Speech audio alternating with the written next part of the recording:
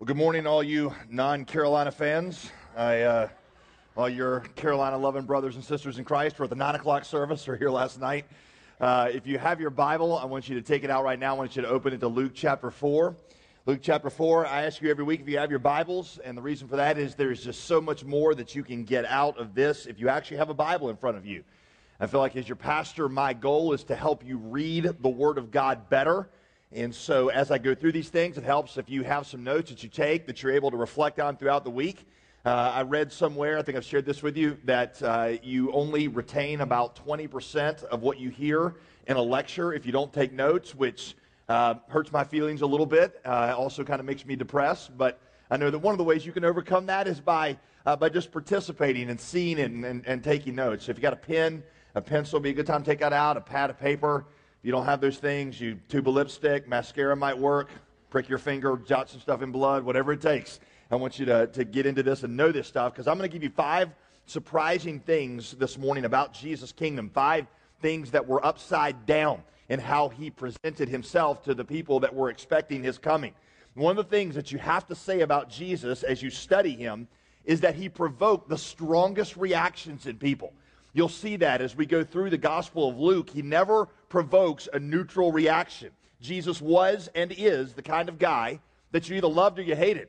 In fact, that's, by the way, how you know that you've seen the real Jesus. You're either really offended by him or you're desperately in love with him. Paul, the apostle, would say that the gospel was to those who, some people, it was like the sweet aroma of life. Imagine the greatest smell that you've ever smelled. Maybe you're 7 years old, it's your grandma's kitchen, she's cooking chocolate chip cookies. That aroma is just something so pleasing to you. He said that's what it is to some, but to other people it is like the stench of death, like a rotting corpse. The same gospel, the same Jesus that's preached provokes one of those two very strong reactions. Most people in our culture, you realize, have neither of those. Most of them are bored with Jesus. They think Jesus is nice, but he's kind of irrelevant. They don't hate Jesus, but they certainly are just at the best apathetic about him. And that proves that they've never really understood him. They've never really encountered the real thing. Because the things that Jesus said, both about you and about himself, will either make you so mad that you want to crucify him, or you become so dependent on him and so loyally committed to him that you dramatically re-alter your life around him. So one of those two reactions is going to be true if you've seen the real thing. Love or hate. One thing that's impossible is for you to really have heard the message, to understand him, and have a lukewarm, wishy-washy, he's nice but kind of irrelevant, somebody I hang out with on Sundays kind of reaction.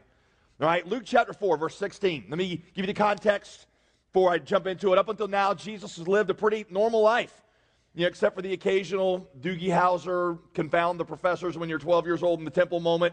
Except for that, and a million angels showing up at his birth, that was kind of significant. Except for a couple of events like that, for the most part, he's been unnoticeable. He's about 30 now, he's single, he's worked in his dad's carpentry business for the last several years. Nothing notorious about him, nothing of notoriety, he's just a normal guy. Verse 16, he comes to Nazareth, where he'd been brought up. And as was his custom, he went to the synagogue on the Sabbath day. See, Jesus went to church every week.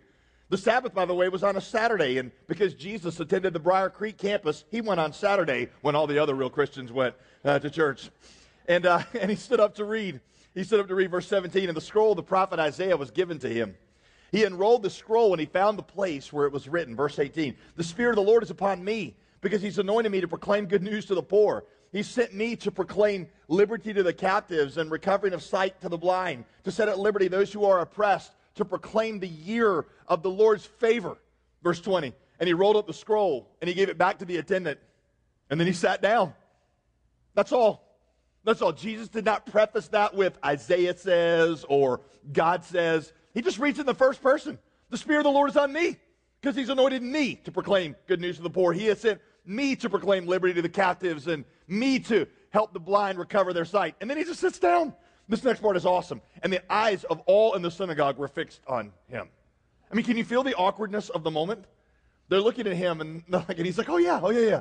Today, this scripture has been fulfilled in your hearing. This is what we would call an on-the-spot sermon. Now, I realize that probably not that many of you have had an experience with this where you are suddenly called on to speak about something that you've not done any preparation for. I've had it happen to me a few times for various reasons. In fact, just out of curiosity, just so I know who can identify with my pain, how many of you have ever been called on to give a speech that you should have prepared for but did not know about until the moment that it was upon you? Raise your hand for just a minute. Okay, that's actually more than I was thinking. You put your hands down. It happened to me a couple months ago. I was speaking at a church leadership conference with a good friend of mine. We both did the main session, the plenary session, and then everybody was going to breakouts. And my friend and I hadn't seen each other in a long time, so we were going to get a cup of coffee together. And so we're headed out to the car to get coffee, and this intern, college student, runs out of the church and says, Dr. Greer, Dr. Greer. Now, first of all, I don't even recognize that name. So he had to chase me all the way down to the car. And I'm about to get into the car, and he says, now, you know where your seminar is, right? I was like, no, I don't. Can you tell me where my seminar is? He's like, yeah, well, what are you doing here at your car? And I was like, I was just trying to make sure it was still here. And there it is. So, yeah. Where is this seminar? So he starts walking me to my seminar, and as I'm walking, following him, I'm trying to figure out a way to ask him what my seminar is about without letting him know that I haven't prepared the first thing for this thing. So he tells me it's something about, leading a church, evangelistic church or something like that. And so we get back into the room, and the room is packed out with people, and I walk up front, and I'm like, before I tell you guys what I think about this, I want to know what you think about this subject. And we did question and answer for several minutes until I could manage to pull something together. But what Jesus is doing here is kind of an on-the-spot sermon. And so what he does is he's handed the scroll of Isaiah, and he's like, what could I share from Isaiah? Oh, I know, a prophecy about me. This reminds me of the time that my dad sent me to earth to save all you people. That's what he does. All right? Verse 22, and all spoke well of him and marveled at the gracious words that were coming from his mouth. This is a pretty positive reaction, right? Like, wow, man, this guy's pretty cool. I mean, this is what they've been waiting for. They've been waiting for somebody that could bring healing to their sick. Somebody that could set the captives free. Who were they thinking about, by the way? Themselves. They were captives to Rome. They're thinking this is the Messiah who's going to set us free. And hey, when we're talking about setting at liberty those who are oppressed, we're the ones that are oppressed. Today's the day. This is the day of the Lord's favor. Bring it on, Messiah boy. But their admiration and wonder is also mixed with a little unbelief. Do you see the next phrase? They say, but wait, isn't this Joseph's son? Joseph the carpenter guy? Isn't this the son of the guy who made our kitchen table? And didn't we go with Judah for our living room furniture because Joseph's price was too high? I mean, it just screams ordinariness. Ordinariness. So Jesus says, verse 23, doubtless you will quote to me this proverb, physician, heal yourself. What you've done in Capernaum, do here in your hometown as well. Do the whole bread and the fish thing where you feed everybody. Do that. Walk on the water. Do that here. He said, truly, I say to you, no prophet is acceptable in his hometown. Verse 25, but in truth, I tell you, there were many widows in Israel in the days of Elijah when the heavens were shut up 3 years and 6 months, and a great famine came over all the land. But Elijah was sent to none of them, only to Zarephath in the land of Sidon, to a woman who was a widow. That's a story from 1 Kings 17, where there was a famine in Israel because of their idolatry, and God sent his prophet Elijah, to the house of a Gentile woman to multiply her flour and her bread so that she and her son would not die of the famine, but would be sustained all throughout it. Now, here 4 things about this woman, okay? One, she's a woman, she's a Gentile, she's a widow, and she's poor. In the Jewish book, that's 4 strikes against you. Those are all signs that you are separated from the fold of God, yet she is the only one that Elijah goes to. Jesus goes on, look at this, verse 27. And there were many lepers in Israel in the time of the prophet Elisha, but none of them was cleansed. Only Naaman the Syrian.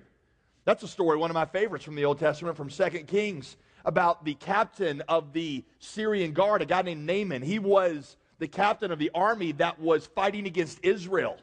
Okay, so we're talking like their chief enemy. And God sends Elisha the prophet to him because this guy's got leprosy.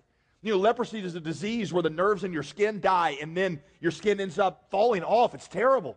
And there were lots of lepers at the time in Israel, but Elisha is sent to Naaman, who is the captain of the enemy guard, and he's the only leper in all Israel that gets healed. Verse 28. When they heard these things, all in the synagogue were filled with wrath. Why? I mean, he didn't say anything was untrue, did he? He's just telling them stories about their enemies being loved by God. And aren't these the very people that are oppressing them? He said oppression, and they thought God was delivering them from the oppression of the Romans, but he's now telling stories about the Romans being freed from their hunger and from their diseases. Is there anybody that you hate so badly that you do not want God's mercy to be shown to them? I'll take that awkward silence as a yes. Maybe an ex-husband who just completely ruined your life. Maybe a friend who turned their back on you. Maybe a rival, maybe just a rival who you just can't understand why God seems to keep blessing them. They're no better than you. Think you've done better than them, and they seem to be the one getting all the breaks. What did you do wrong? Verse 29. And they rose up and they drove him out of the town and brought him to the brow of the hill on which their town was built so they could throw him down off the cliff. I've gotten a lot of negative reactions when I preached. I've never once had somebody trying to throw me off a cliff. I realize there's always a day for first, but please don't let that be today, okay? All right, verse 30. I love this because I don't even know what it means. But passing through their midst, he went away. What does that mean?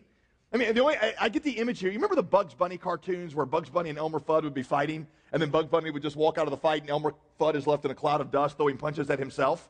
That's the image that I get here. Is they're all, kicking and screaming, shoving, and Jesus kind of backs out, and moves off. He's fully in charge of the situation because he knows it's not his time to die yet. Here's the question that I want to use to drive the rest of our time here. And that is, what was it that made them so mad? What was it that ticked them off so badly that in the space of one sermon, they went from nudging each other to like, isn't this guy awesome, to let's take this guy and throw him off a cliff? Give you 5 things, okay? Here they go. Number 1, Jesus' kingdom included people of other ethnicities. Jesus' kingdom included people of other ethnicities. Jesus had not just come for the Jews. From the very beginning, God's intention had been to use Israel to take salvation to the other nations, but they were like us. They were like us. God, thank you so much for blessing us, and thank you for blessing our families, and please help our children come to know you. But not giving a whole lot of thought, like we don't, to the, right now, 6,931 unreached people groups in the world, who are people just like you, made in the image of God just like you, who are as precious to God as you are. And so we focus on what God is doing in our families and give little thought to what God is doing or not doing in places around the world. But see, God had chosen the Jews not just to bless them for their sake, but Genesis 12, God chose Abraham and his descendants to make them a blessing to others by carrying this salvation to others. So Jesus shows up and starts pointing that out to them, that this is about the Gentiles receiving mercy. And the Jewish people had a problem with that because they were, like all of us, at least in our nature, they were a little racist. People tend to prefer people of their own race and culture for 2 primary reasons. First of all, racism arises out of insecurity. Or insecurity that you feel like there needs to be something about you that distinguishes you from other people to give you some sense of self-worth.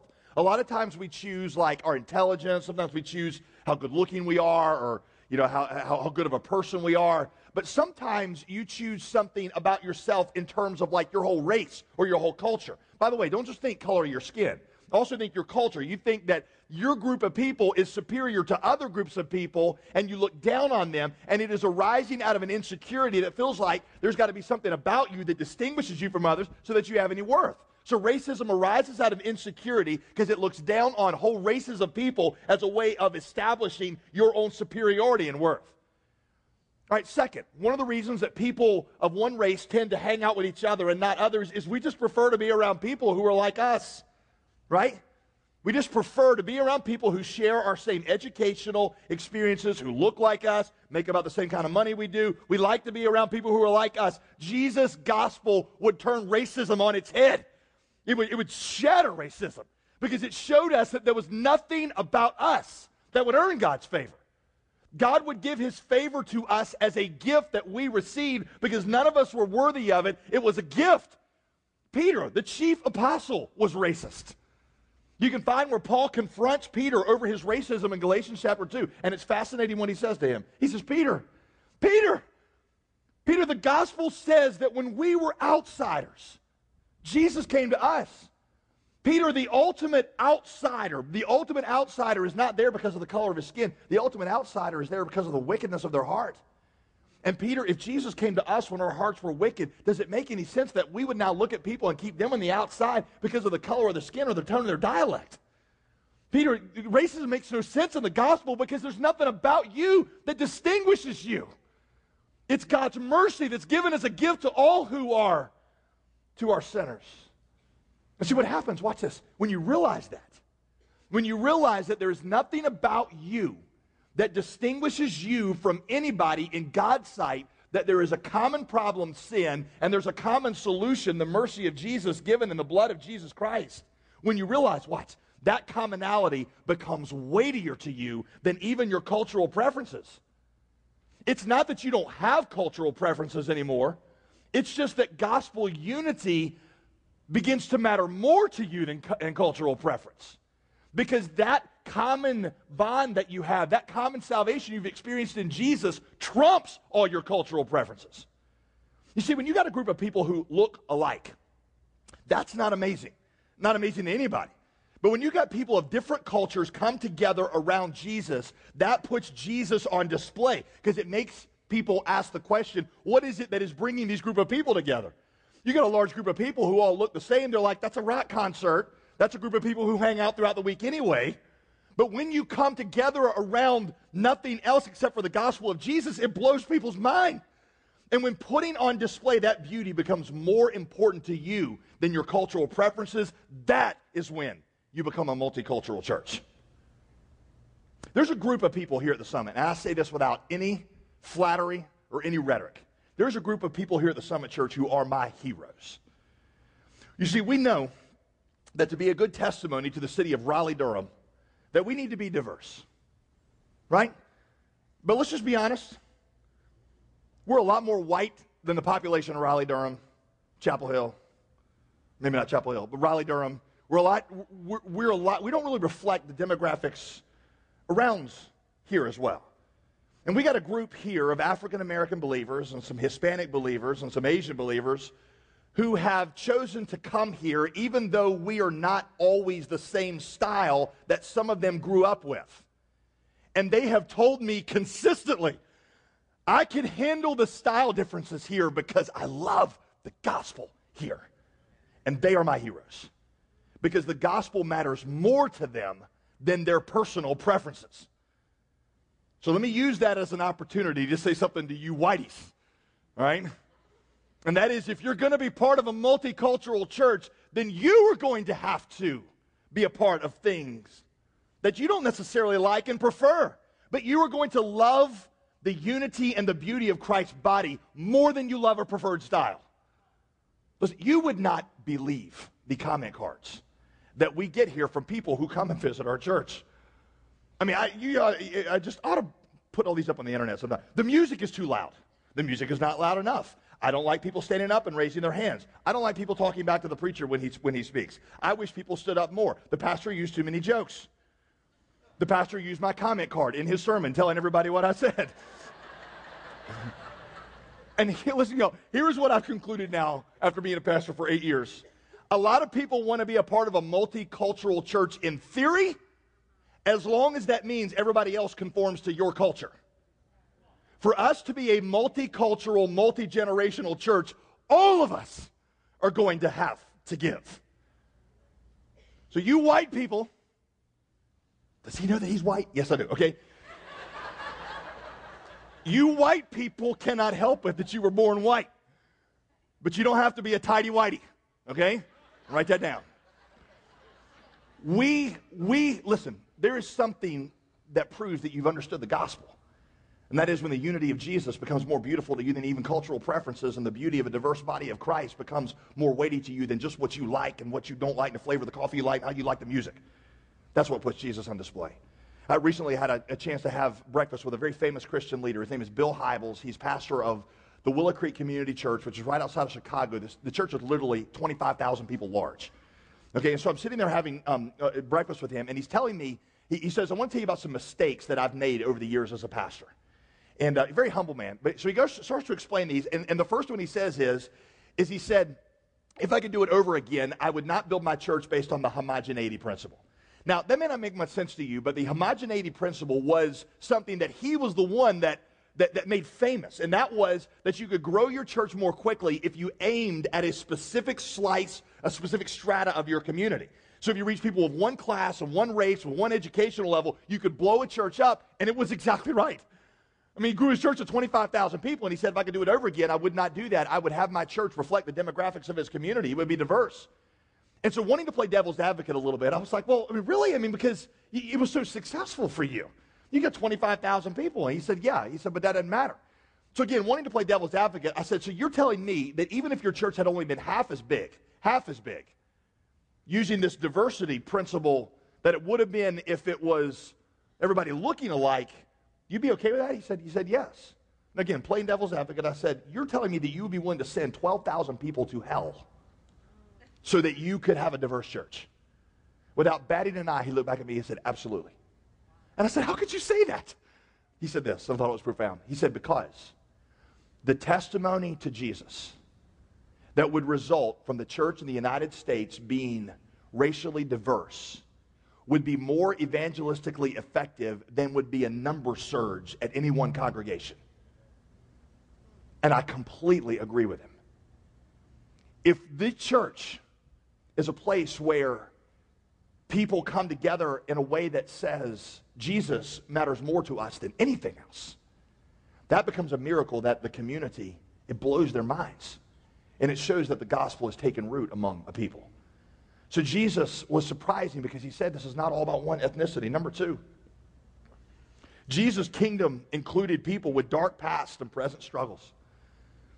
Jesus' kingdom included people with dark past and present struggles. Everybody thought that when God showed up, he would reward the righteous and punish the wicked. And when Jesus shows up and starts telling stories about God loving the unrighteous and showing mercy to them, that makes the religious people mad, right? Because nothing ticks off a rule keeper like seeing people who don't keep the rules rewarded, right? I mean, just imagine like when you applied for college. You know, I mean, you work hard, you study, get your SAT scores up, you do a lot of extracurricular activities. You do your community service, and you keep your grades high, and you turn in your application, and then the school comes out and announces, we're giving our entry spots to the people who goofed off in high school. We're giving it to people who aren't qualified. That makes you mad, right? You're like, that's not fair. But when you say that, get this, watch. When you think that about God, you demonstrate that you don't understand yourself at all.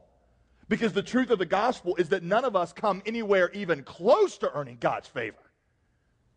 Jesus is quoting from Isaiah here. Isaiah has a statement about religious people that is shocking and disturbing. And if this verse has never made you wince, and this verse has never made your stomach crawl a little bit, you've never understood it. Isaiah 64:6. All our righteousnesses are like filthy rags. The reason that's supposed to make you wince is because the word he used in Hebrew for filthy rags is a word that was translated one of two ways. One would be menstrual rag. All your righteousness, religious people, to God is like a filthy rag. It's not just dirty, it's defiled. The other way that would be translated is a rag that was used to wrap a leper whose skin was rotting and falling off. That's why the whole story about Naaman is there. He's like, hey, your righteousness to God is like a filthy rag. You see, leprosy was a disease of the body that symbolized disease of the soul. And what he is telling these people is, Naaman had leprosy of the body, but God came for people with leprosy of the soul. And your religion just covered up your sinful hearts, and our religion itself is usually stained with sin.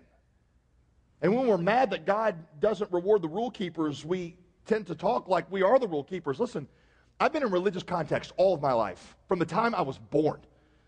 I mean, that's the one place I've always been is in church. I mean, you've heard me say that the only drug problem I ever had as a kid was getting drugged to church every single week, multiple times. I've been in religious context a lot, and I can tell you this. I have seen that the real sins, the real ones, pride, hate, selfishness, self-righteousness, those things can be just as present, if not more so, in religious circles. We're all lepers. We're all filthy before God. And God could not simply show up and reward the people who act righteously because there are none. And so when we object to God showing mercy to great sinners, it shows that we don't understand what kind of sinners we were. Because the only reason I would ever object to God showing somebody else mercy is that I don't understand how much mercy God has shown to me. See, I know that you guys agree with that in theory. But do you really believe that? Because if you really believed it, it would fundamentally change how you see people with dark past and present struggles. It means that you would look at them not with disdain, you would look at them with a sense of empathy that says you and I are the same. If you and I really got this, it would change how we forgive those who hurt us. It would change how you forgive your spouse. Because you would recognize in that person who is wounding you, you would recognize the same stuff that is in yourself that God has forgiven you of, and it would give you a tenderness and a sense of mercy to those with deep dysfunction who have wounded you badly, who have dark past and present struggles. If we really understood that. That's why I say, I know we all say amen, we all nod our heads and say, preach it, brother, but do we really get it? Because I think our lives might look differently if we did.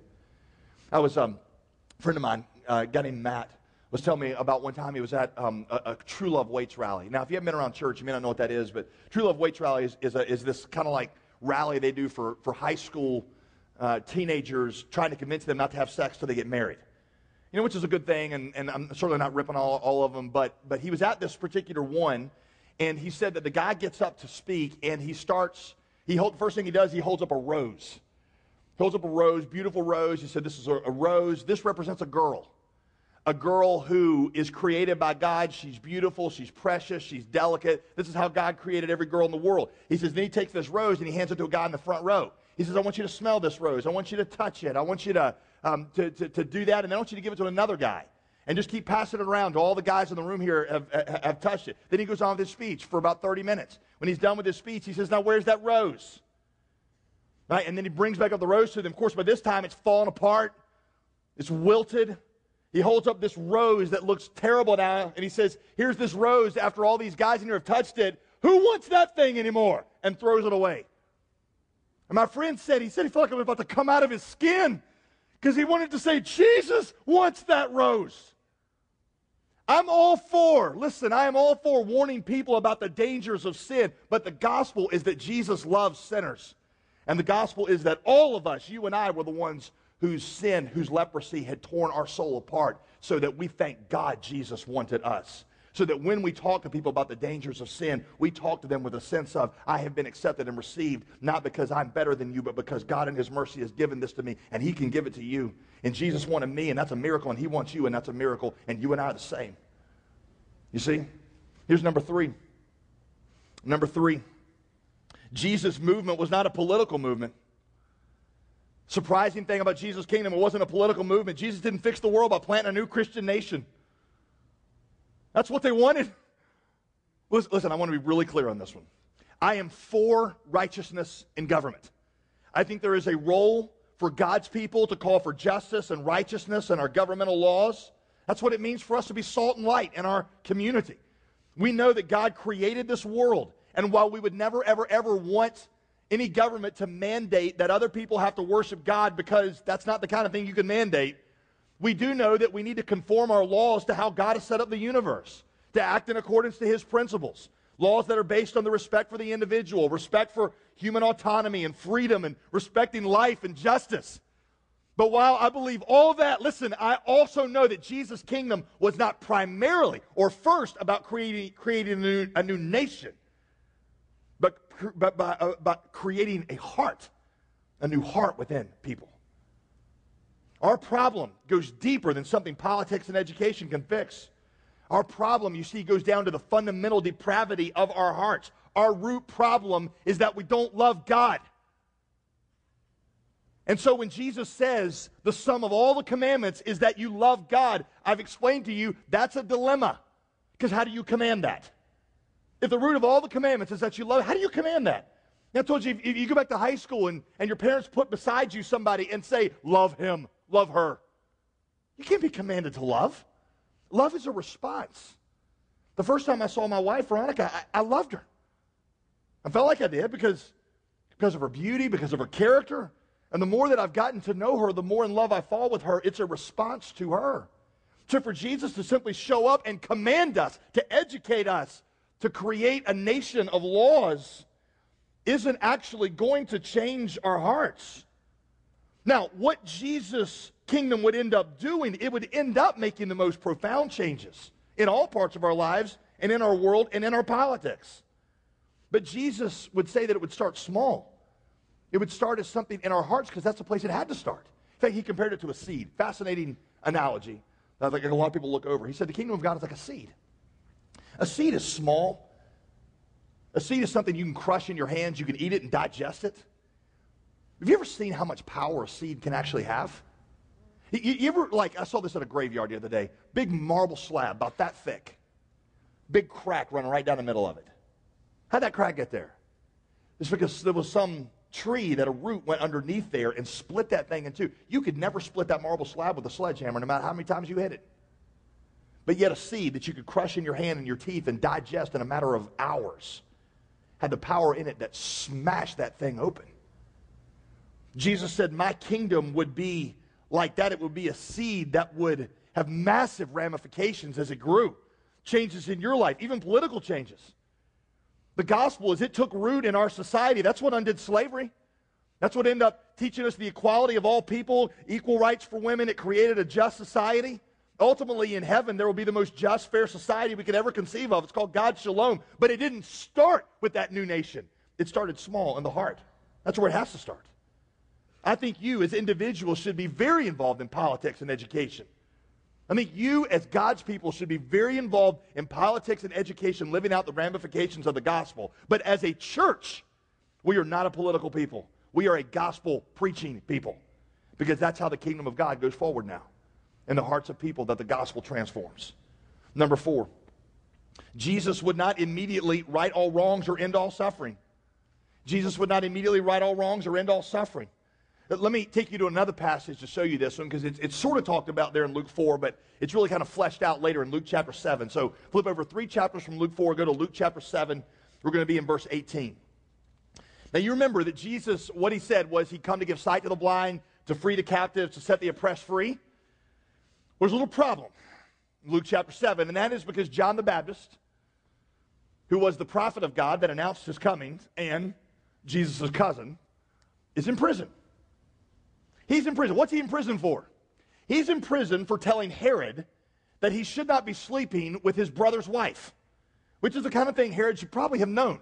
But he didn't, and John the Baptist had to tell it to him, and it ticked Herod off. So Herod throws him in prison and sets an execution date where he's going to cut off his head.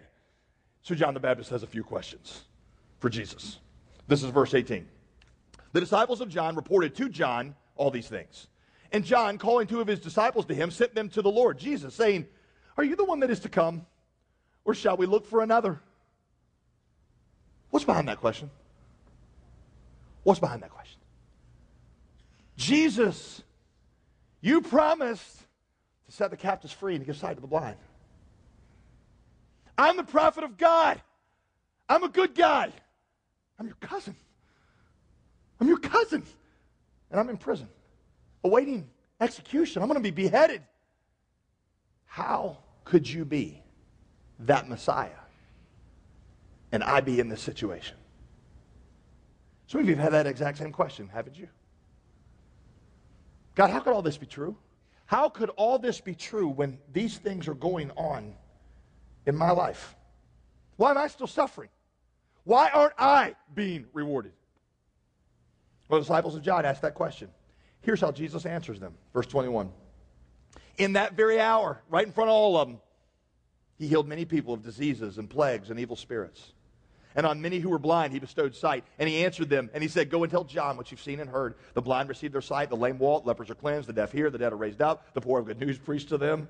That was quite an hour, all right? Verse 23, blessed is the one who's not offended by me. Here's the thing, y'all. Watch. Jesus didn't answer John the Baptist's question. He did not answer why John the Baptist was still in prison. What he showed him was that he indeed had the power that showed that he was the Messiah. And he says, John, I'm not going to answer your question right now, but I am going to show you who I am. And you tell John that blessed is the one who doesn't lose faith in me, who's not offended by me, because I don't do what he thinks I should do. Remember a couple of weeks ago, I told you that real faith arises at the intersection of the inexplicable and the undeniable? Real faith occurs when the inexplicable meets the undeniable. That's what's happening with John. The inexplicable. Why is Jesus' cousin, why is the prophet of God in prison? He doesn't give him an explanation. What he puts in front of him is the undeniable. if you're going to be a person of faith, there are going to be things that you are not going to understand. And it's not a blind leap into the dark. I'm not telling you to check your brain at the door. I'm just saying that faith is the inexplicable, meaning the undeniable. And saying because of what I do understand, I'm going to accept some things that I cannot understand because I know the one who is speaking in the things I can't understand. Let me tell you how this played out for me. I've had a lot of doubts in my life. I know people sometimes don't believe that because you're a pastor and you're just born this way. That's not true. In college, I went through a terrible time of doubt. I have times of doubt that come up. Sometimes the questions I feel like I can't answer. I remember, the Trinity. That was a big one. I mean, how do you really explain the Trinity? 3 in 1, 1 in 3, the one in the middle died for me. I know the poems, okay? But how do you really explain that? Why is there a hell? Why is there suffering? Why did what happened in Japan just happen? Why is there this and this happening in my life? Why is this or that happening in your life? And there have been times, and are times, when it's just, I don't know the answer. But on the other hand, listen, I see that Jesus really is who he says he is. It just seems so obvious to me that Jesus really raised from the dead. I just don't know any other plausible explanation for the events of Jesus' life other than that he really was who he said he was. And I've read scores of books by skeptics. Sam Harris, Richard Dawkins, Robert White, Bart Ehrman, giving explanations for what was going on, what happened in the first century that made all these people believe, that Jesus was raised from the dead. And to be totally honest with you, I say this not with malice, not meanly, not disrespectfully. Their explanations seem so contrived to me. And it's obvious to me that the reason they don't believe in the resurrection of Jesus has very little to do with the actual evidence for the resurrection of Jesus and everything to do with the implications of what would be true if the resurrection of Jesus really happened. Namely, that there is a God of love who rules the world in justice. And they don't see how that could possibly be true in light of all the suffering that is going on in the world. And because they can't explain it, they choose to reject what seems to me to be undeniable because of the inexplicable. See, what's happened is I've come to think, I can give you reasons and answers for all the things I just said.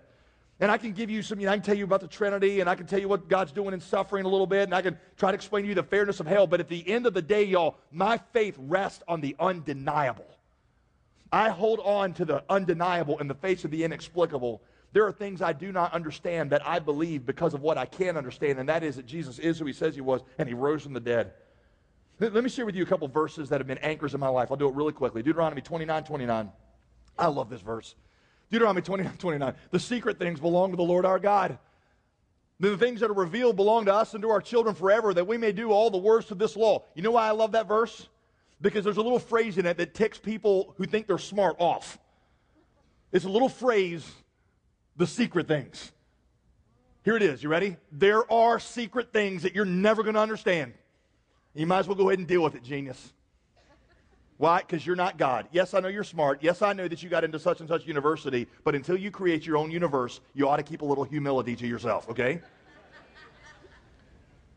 There are secret things, and God does not tell you to quit asking questions. God loves you to ask questions. He loves to expand your mind, but he's just saying at the end of the day, there are things that are secret and there are things that are revealed. And sometimes you have to live with the tension of the inexplicable because of the revelation that is undeniable. Here's another one. I love this one. Psalm 131. Real short chapter. I love it. Oh Lord, my heart is not lifted up. My eyes are not raised too high. I do not occupy myself with things too great, too marvelous for me. But I've calmed and quieted my soul like a weaned child with its mother. Let's be honest. You guys, that analogy doesn't connect with you, does it? The image of you being cradled in Jesus' arms and him blowing in your face. I realize that, okay? But not every analogy in the Bible is written for dudes.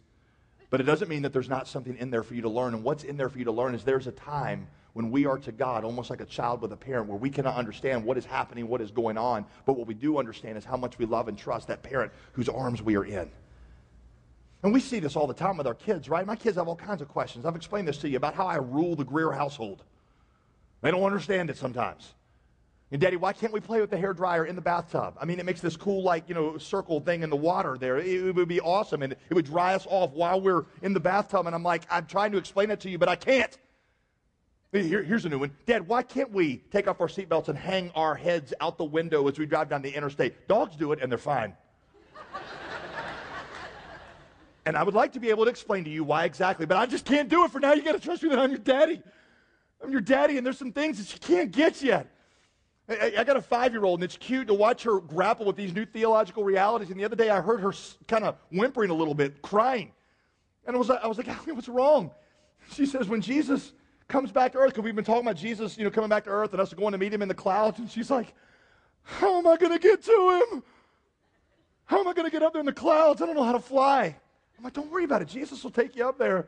Oh, what if I can't do it? I'm like, he'll take care of getting you up to the clouds.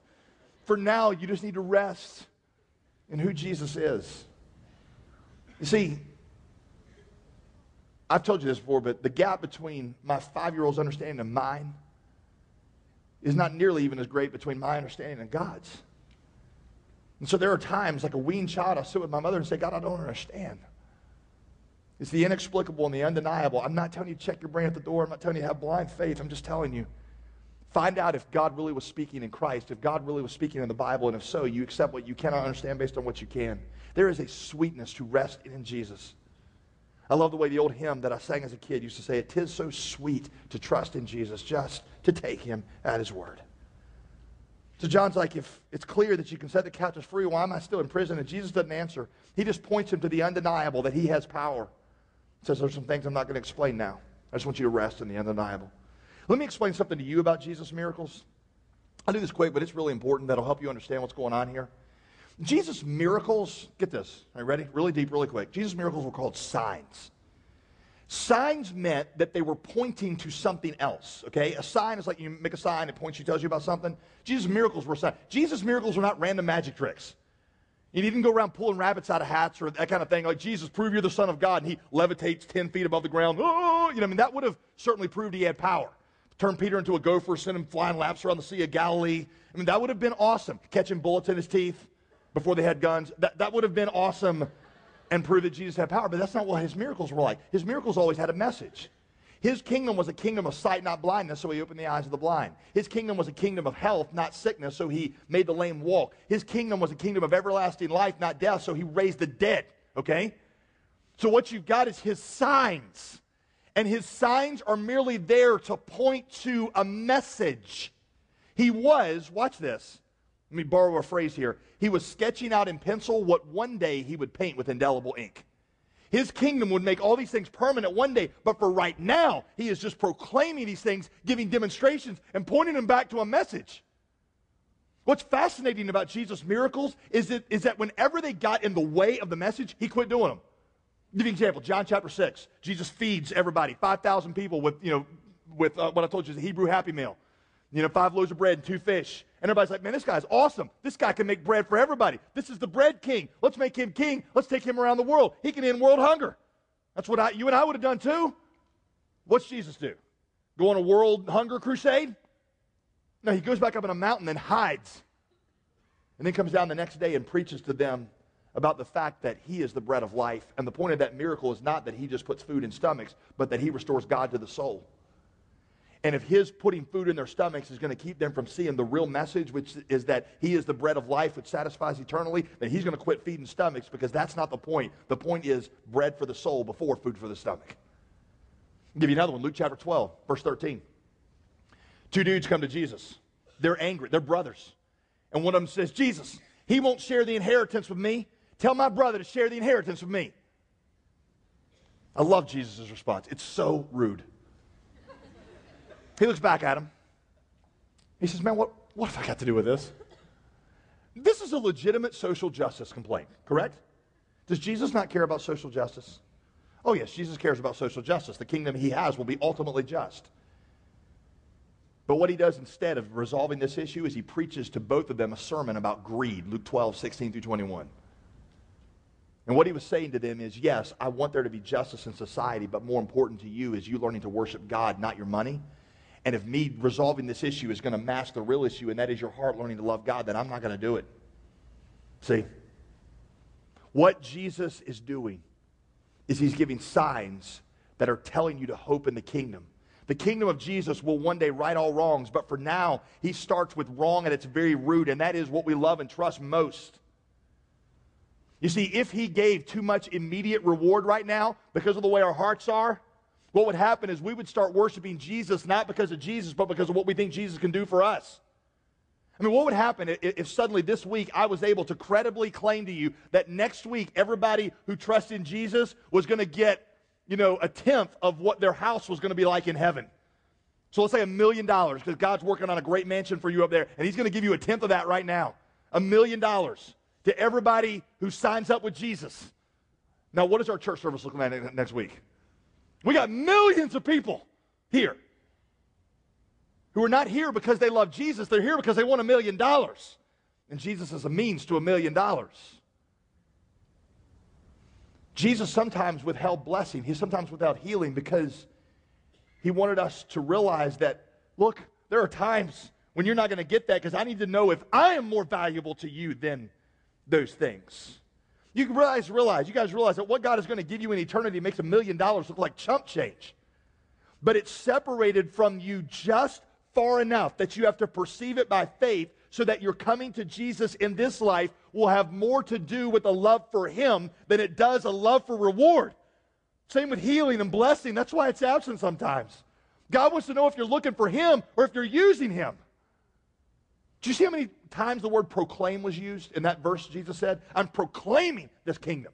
It's a message to be believed. I will demonstrate it through miracles. But the point is this message. I've heard people say sometimes before, Jesus never once turned a sick person away. That's not true. He left his cousin in prison to die. And that was because he was saying these things are about an eternal kingdom. And sometimes you're going to be separated from the earthly blessing because I need to know if you're in this for me or if you're using me. That leads me to number 5, the last one. Jesus was focused on heart change, not external obedience. He was focused on heart change, not external obedience. Jesus taught that his most important work was changing our hearts to love and to trust God. He preached good news to the poor, and the best news for the poor was that God was restored to them. Because a poor man with Jesus really has everything, doesn't he? God is the most valuable treasure on earth. He's better than money. He proclaimed liberty to the captives. The greatest liberty that he speaks of is liberty from the slavery and love of sin. He gave sight to the blind, because the greatest blindness is not being able to see the beauty and the glory of God. And so the greatest healing for blindness is being able to see the gloriousness and awesomeness of God. And how did he do those things? How did he give riches to the poor? How did he give sight to the blind? How did he set captives free? How did he do it? It's the next verse, verse 19, by proclaiming the year of the Lord's favor. The Lord's favor is what produces all that healing in us. Understanding that God's favor is given to me as a gift that Christ purchased for me. See, that's what produces a new heart in me. That's what makes me draw close to God, is when you realize that God is not angry at you. He has given you favor, and that favor has been given to you in the love of Jesus Christ. And when you see that, that all of a sudden makes you realize that he is a valuable treasure.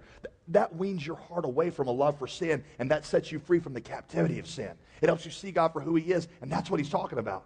When my kids think that I'm mad at them, when Dad's being grouchy and selfish and irritable, they kind of hide from me. They kind of play in the other room. They kind of mope around the other side. When they know that I love, when I'm like, daddy love to them, when I'm like, oh, how cute, look at the way she just ate her Cheerios, get a picture of that. When I'm doing that, the kids they brighten up, they come, they want to sit in my lap. I take our 5-year-old to a preschool, 3-year-old to a preschool, and I love her teachers there because when she walks in, they call her name, they yell, they're like, Raya! And her face brightens up, and she goes trucking over to him and sits in her lap. When you realize God's favor is upon you and not his anger, that it's given to you freely as a gift in Christ, see, what that does is it lets you see God for who he is. It lets you realize what the treasure he is. And it sets you free from the love of sin. The blind have received sight. The captives of sin are freed. And the poor have been enriched. That's what he's talking about in all of this, and it all comes to the favor of God. Now, one quick word of caution before I close here. That is, I don't want you to make a mistake and think here that because I've explained to you that there's a priority on the spiritual over the physical, that does not mean, listen, that we disconnect ourselves from the problems of the world. You see, because just like Jesus, we're to be out giving signs as well. Which means we are to find the poor and the oppressed and the blind in our community, and we are to show and demonstrate to them the love of Christ so that they can understand it, which is why we as a church focus on the homeless and the orphans and the prisoners and unwed mothers and the high school dropouts in our community, because we want to be in their oppression and in their sickness and in their poverty, showing them that God is a God who enriches, God is a God who lifts up, God is a God who gives healing, so that they can hear the message and believe. And just like Jesus gave signs, we give signs. And what I desperately want is for many of you to be out in the community preaching and demonstrating the gospel. I want you to go all around the world to places like Sudan and Afghanistan and Indonesia, where people live in oppression and they live in poverty and they live in those places. And I want you to preach to them that God is able to set captives free. And I want you to demonstrate that like Jesus did by helping them find healing and empowerment and helping them get out of poverty. So the fact that we're all focused on Jesus' kingdom doesn't mean that we disconnect, because we're going to give signs just like he does. That also, listen, this also doesn't mean that we don't take to God our request for physical healing. It doesn't mean that we don't ask him for deliverance from oppression. Jesus loves to heal, and he loves to deliver. He doesn't change. That's what he was in the business of doing then. That's what he's in the business of doing now. You know, a lot of Christians who think they're doctrinally correct talk about God like he doesn't care about your pain of oppression or your physical healing. He just cares about your soul. That's idiotic. Jesus in the gospel can hardly resist somebody who's suffering, who's in front of him. He doesn't change. Go to him now. He cares. You might find the same miraculous power in him that he demonstrated then. He might have a reason to say no, like he did to John the Baptist, and you should just trust him if he does, that he loves you and he has his reasons. But you just might find that he'll do for you what he did for so many back then. So go to him with your pain and your healing and your oppression and your injustice and ask him, because he doesn't change. He loves to work that kind of stuff. Here's the point. These people tried to throw Jesus off a cliff because he brought an unexpected kingdom. Listen, the kingdom he brought was unexpected because they had a problem they didn't realize they had. Jesus' kingdom is unexpected to you because you have a problem you probably don't realize you have. If you ever understood your problem, it would create in you such a love and a craving for Jesus. It would give you a passion for him that would consume your life. I don't mean to tip the hat. I'm kind of bored with Jesus because he's kind of irrelevant, so I go to him and put some money in the offering plate on Sunday, and he's a nice guy. Not that kind of, I mean a passion for him. Or you'll understand what he's actually saying about you, and it'll make you so mad you want to crucify him, love or hate. Jesus presents a kingdom to you that is unexpected. He confirms it through the undeniable. Some of you are not going to have your questions answered yet. And we need to know, God offers and says, here's an invitation to this kingdom. Will you accept the undeniable, which is that I loved you enough to die for your sin, and I rose from the dead to show you that I have power? Will you accept the undeniable, and on the basis of that be willing to live for some time with the inexplicable? It's a kingdom we didn't expect because it was a problem we didn't know we had. Jesus offers this kingdom then, and he offers it now, if you'll believe. At all of our campuses, if you would, if you bow your heads with me and close your eyes for a minute.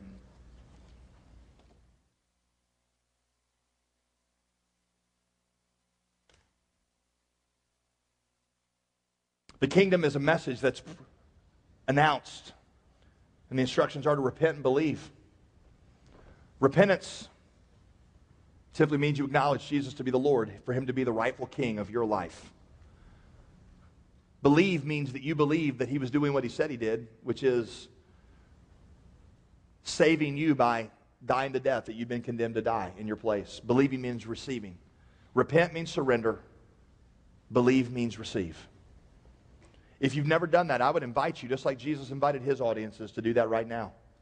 To voice a prayer to God in your own words of repentance and belief. It's not magic words. It's not a magic prayer. But it's a confession of repentance and belief. Jesus, I surrender. You are Lord. Jesus, I believe that you did for me what I couldn't do for myself, and you saved me. Lord, this is a kingdom that is unexpected. God, teach us how deep you had to reach to save us so that we will be consumed with passion for you. Those who are forgiven much, we know, Father, they love much. Make us people who have their eyes open to ourselves and to Jesus so that we adore him. I pray in Christ's name. Amen.